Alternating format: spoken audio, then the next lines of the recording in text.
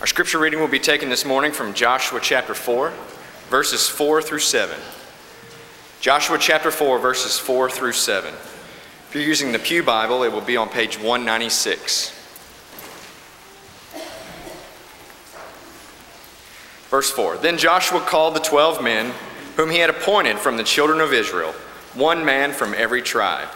And Joshua said to them, Cross over before the ark of the Lord your God into the midst of the Jordan, and each one of you take up a stone on his shoulder, according to the number of tribes of the children of Israel, that this may be a sign among you when your children ask in time to come, saying, What do these stones mean to you? Then you shall answer them that the waters of the Jordan were cut off before the ark of the covenant of the Lord. When it crossed over the Jordan, the waters of the Jordan were cut off, and these stones shall be for a memorial to the children of Israel forever.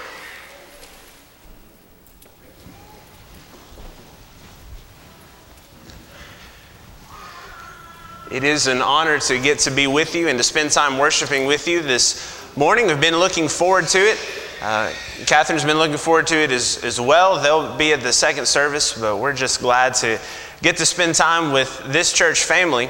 I enjoy getting to keep up with everything that's going on here and getting to see all the good work you're doing and getting to hear just in various places, whether I'm taking a class somewhere or talking to people about the work that Mount Juliet is doing. It's something that's an incredible encouragement to me, and you have been a blessing to us. We could spend the rest of the morning just listing the ways you've blessed our family.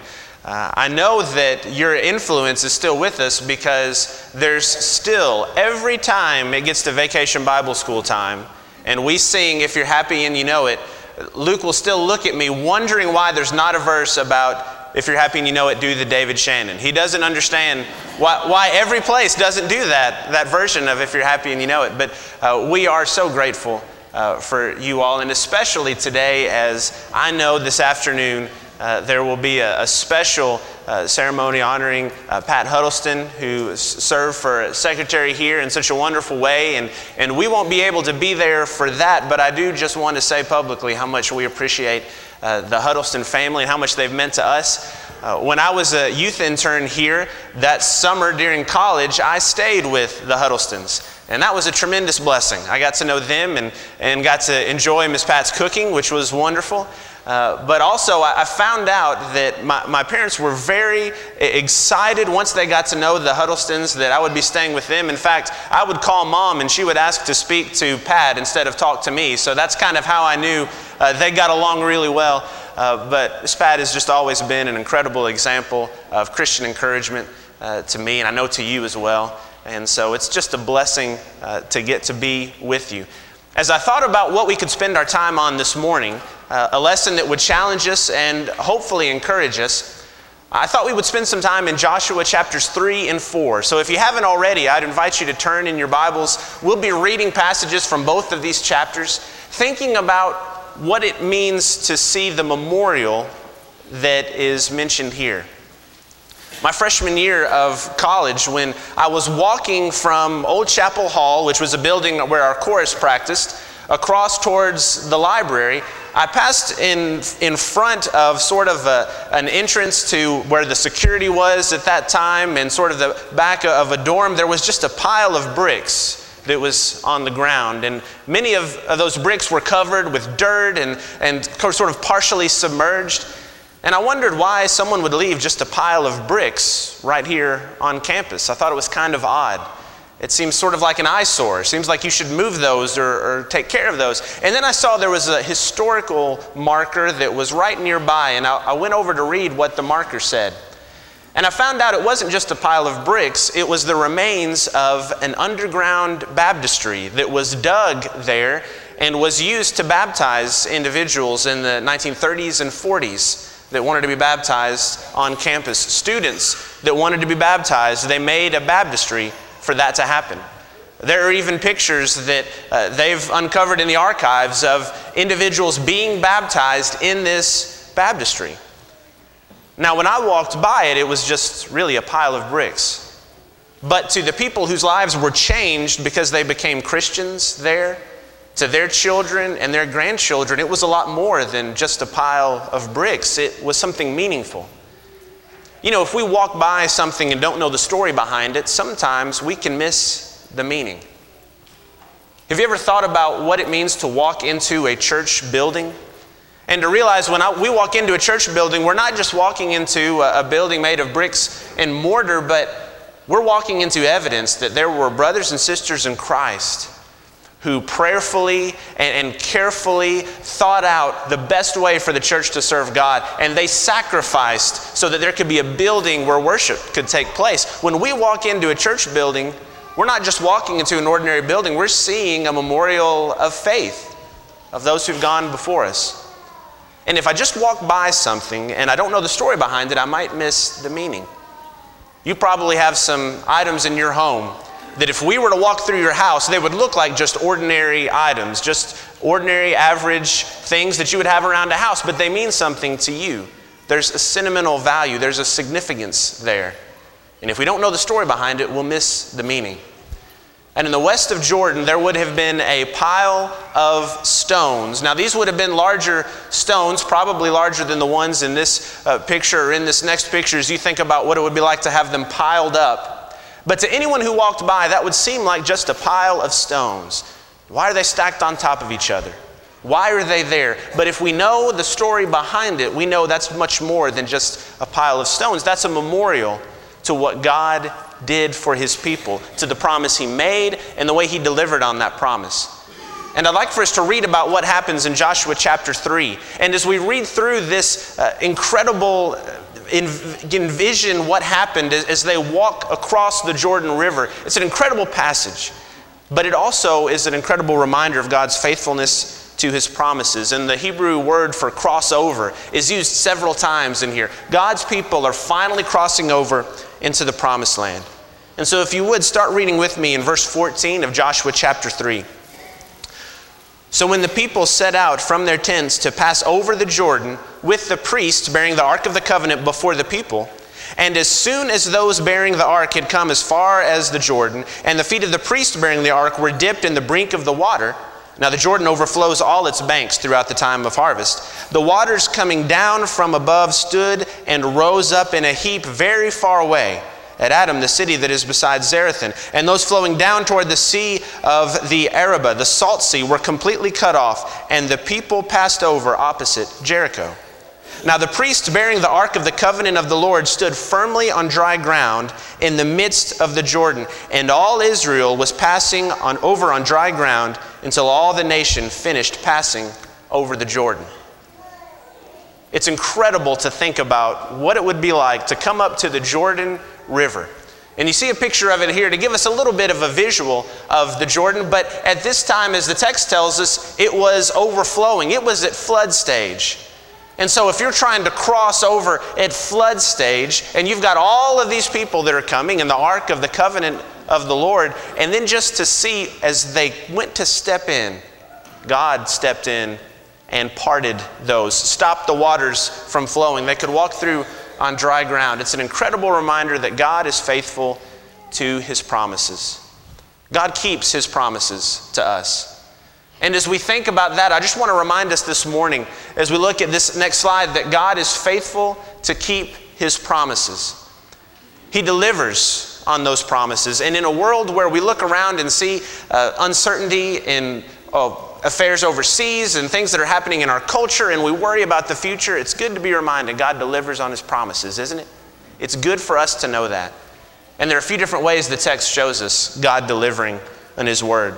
God delivers on His promises even when it takes a while. If you remember the promise to Abraham to enter into this promised land, that he would be a nation and have land, that began all the way in Genesis chapter 12. And in Genesis chapters 12 and 13 and 14 and 15 and 17, God is repeating promises to Abraham over and over again. And those promises are tied with land. It wasn't just that the Israelites were looking for a place to be, looking for a place to spread out. They were looking for a specific land. It would be hard for us to overestimate the importance in the ancient world of a certain area of land. That became your identity. That was your family identity. And so for Israel to come back to this promised land, this wasn't just anywhere. This was the land God had promised to Abraham. And this was the land in which they were going to inherit. And it had taken a long time to get there. We find out in the book of Exodus that they spent 400 years in Egypt as slaves. And then even as Moses delivers them out of Egypt and is following God's leading and comes to the promised land, instead of going in, there's some faithlessness that takes place. They doubt that they could go in and take over the land. And because of that, they wander an additional 40 years. Can you imagine waiting that long for something? We don't like to wait very long for anything, but can you imagine years and years and years and years, and finally, even though it seemed to take a while, they were going to enter into this promised land? I think that's one of the reasons God designed a memorial for them to remember that, those stones that were there. It's similar to what he did when he institutes the Passover after they left Egypt, that people would be able to grow up asking their parents, why is this here? Why do we have this pile of stones over here? And he even gives them a script that they can use. He even says, here's what you say when your children ask you that question. It's important for us to have memorials that allow us to explain our faith. A few years ago, Kenda Creasy Dean wrote a book entitled Almost Christian. And it was based on an extensive survey of young adults. And one of the things that was discovered as this book was written is that when children were interviewed, and when I say children, I'm thinking about adolescence and even on up into the teenage years, when they were interviewed to try to articulate their faith, they had a hard time doing it. It wasn't that they weren't articulate. They could speak about several different subjects, but describing what they believed was a real challenge. And it reminded me of the importance of teaching our young people so that they can articulate, they can say what they believe.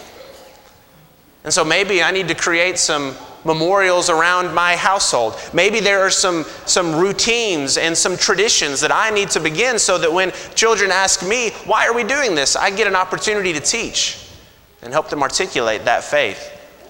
And a reminder that we are connected as Christians, as servants of God, to those people who went before us generations ago. And God is faithful to His promises. Even when it takes a while, God is faithful to His promises. We also find out that God's faithful to His promises here, even when there is a change in leadership.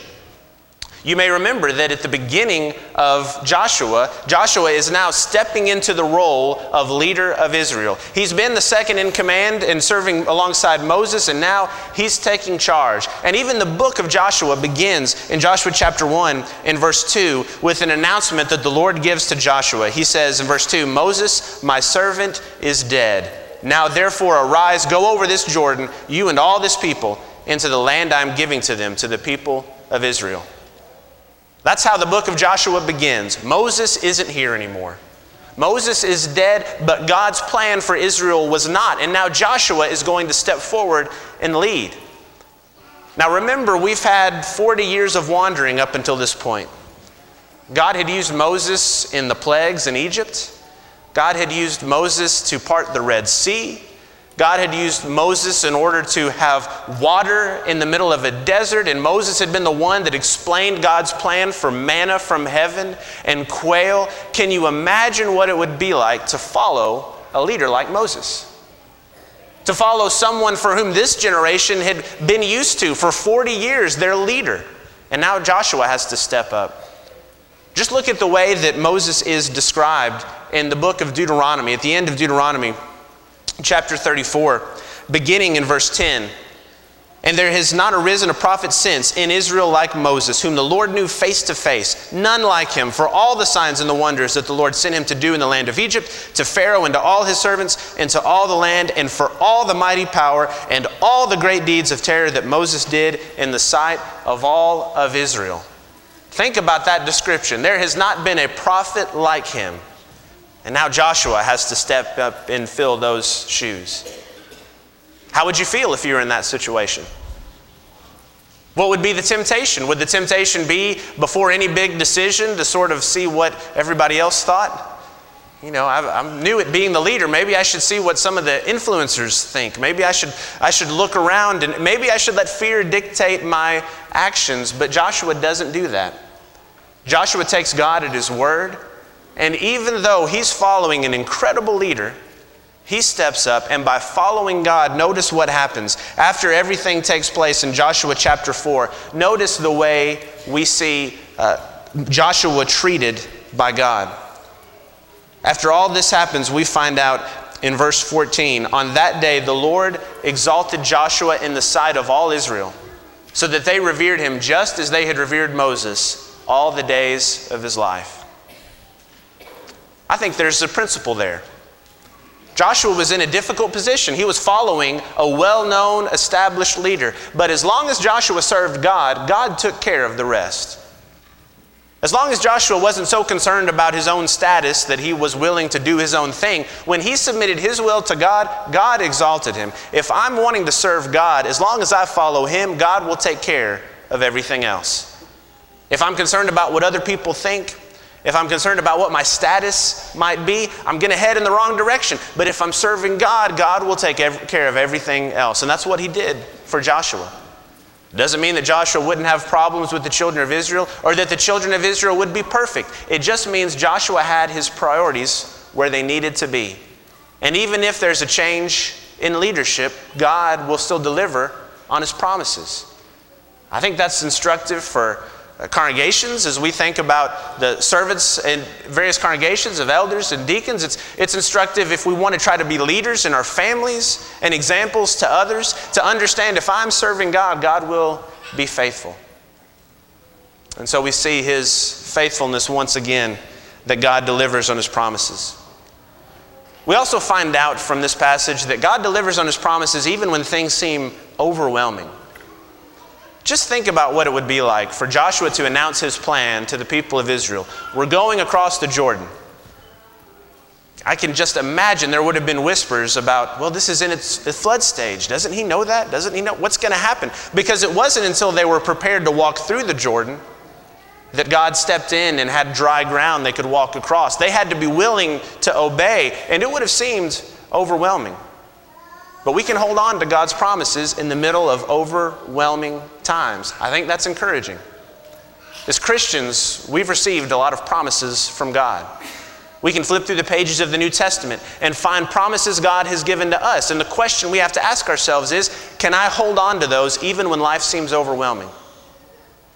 In Matthew 11, when Jesus tells us that his yoke is easy, his burden is light, do I really believe that promise? Am I willing to hold on to that even when life seems overwhelming? Or when Paul would write to the church at Ephesus in Ephesians 1 and verse 3, and he would say that all spiritual blessings are found in Christ. Am I really willing to hold on to that principle even when I'm getting a lot of different messages from the culture around me? Or in Mark chapter 8, when Jesus says that those who lose their life for his sake will find it. Do I really believe that? Do I believe that I would totally give everything I have to God? Those are promises. And even when things press in and seem overwhelming and we're asking ourselves, this doesn't look like it's going to make sense and I don't think I can handle it, God's given us promises to hold on to. And the question is whether or not we're going to hold on to them. God delivers on his word. He delivers on his promises. We see a great example of this after they cross the Jordan. Because what is standing next in their way is the city of Jericho.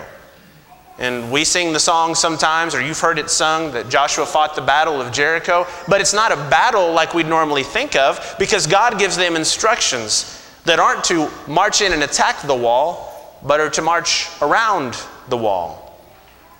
And after you followed God's instructions in the way you march around the wall day after day, then blowing trumpets when the time comes. That sounds like an odd battle plan. And yet even when they looked at a walled city that would have seemed overwhelming to this group of Israelites, God was with them and he delivered on his promises.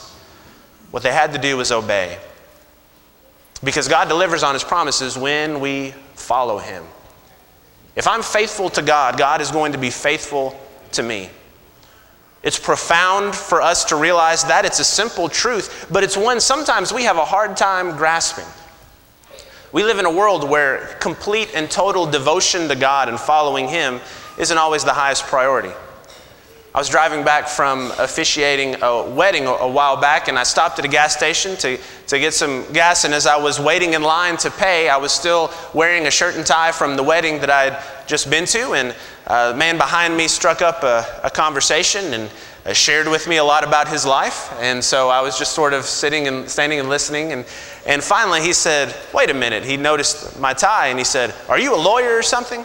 Which I guess if you're wearing a tie on a Saturday, that makes you a lawyer or something. I said, "Well, no, I'm a minister just coming back from a wedding."